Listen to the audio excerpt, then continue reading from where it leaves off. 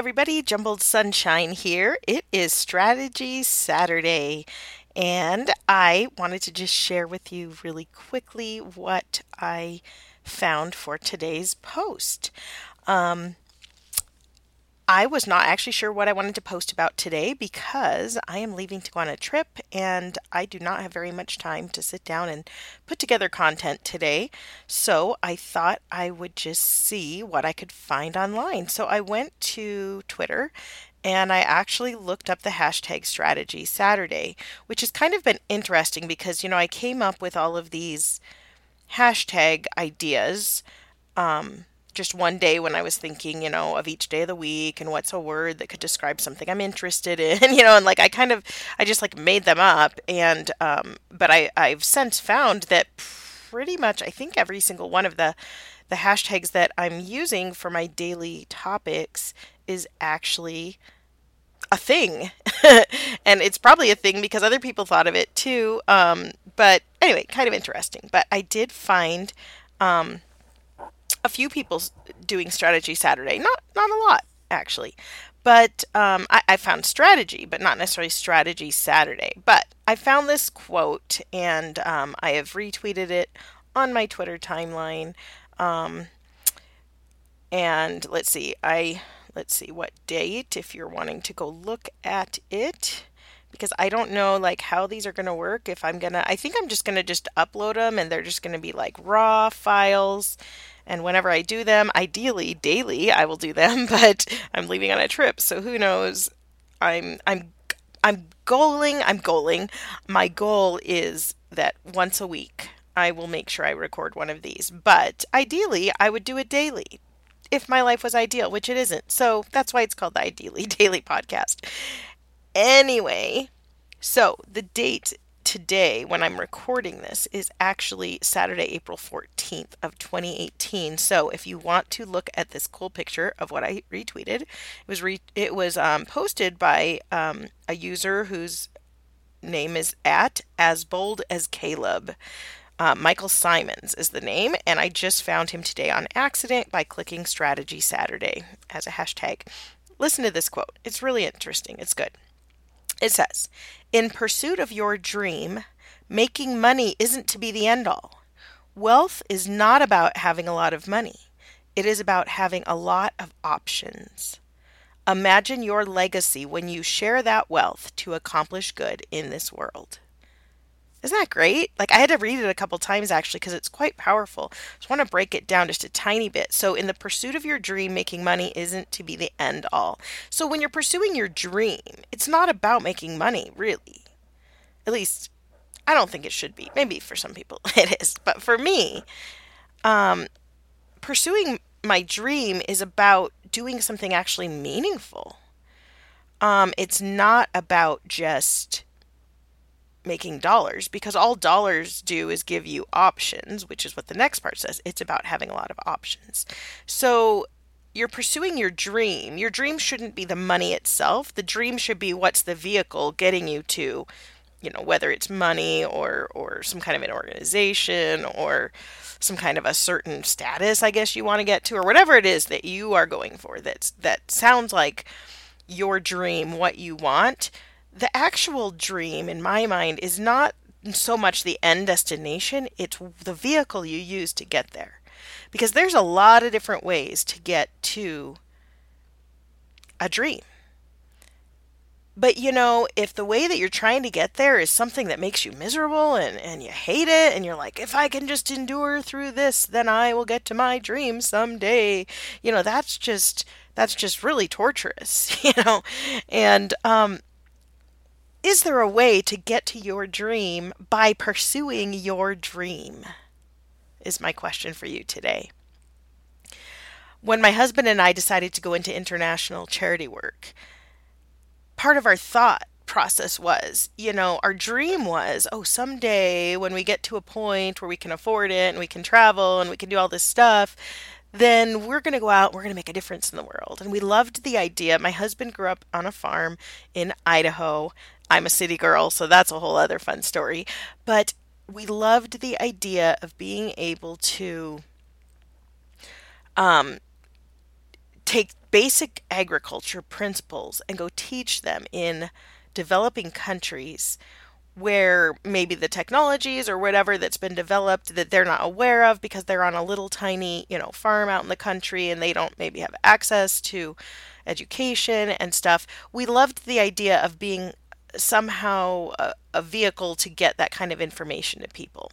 And it was kind of a dream that we started when we were in college together. And we went to a really great, like, I guess, like a club meeting where one of the animal science professors was talking about his work with chickens in like Mexico or South America. I can't remember exactly where.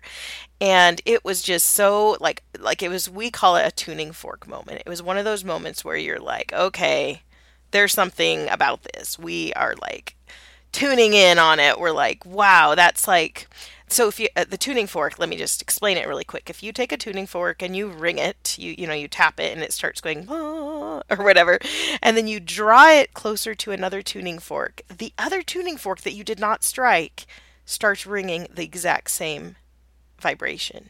And then they're both kind of singing together.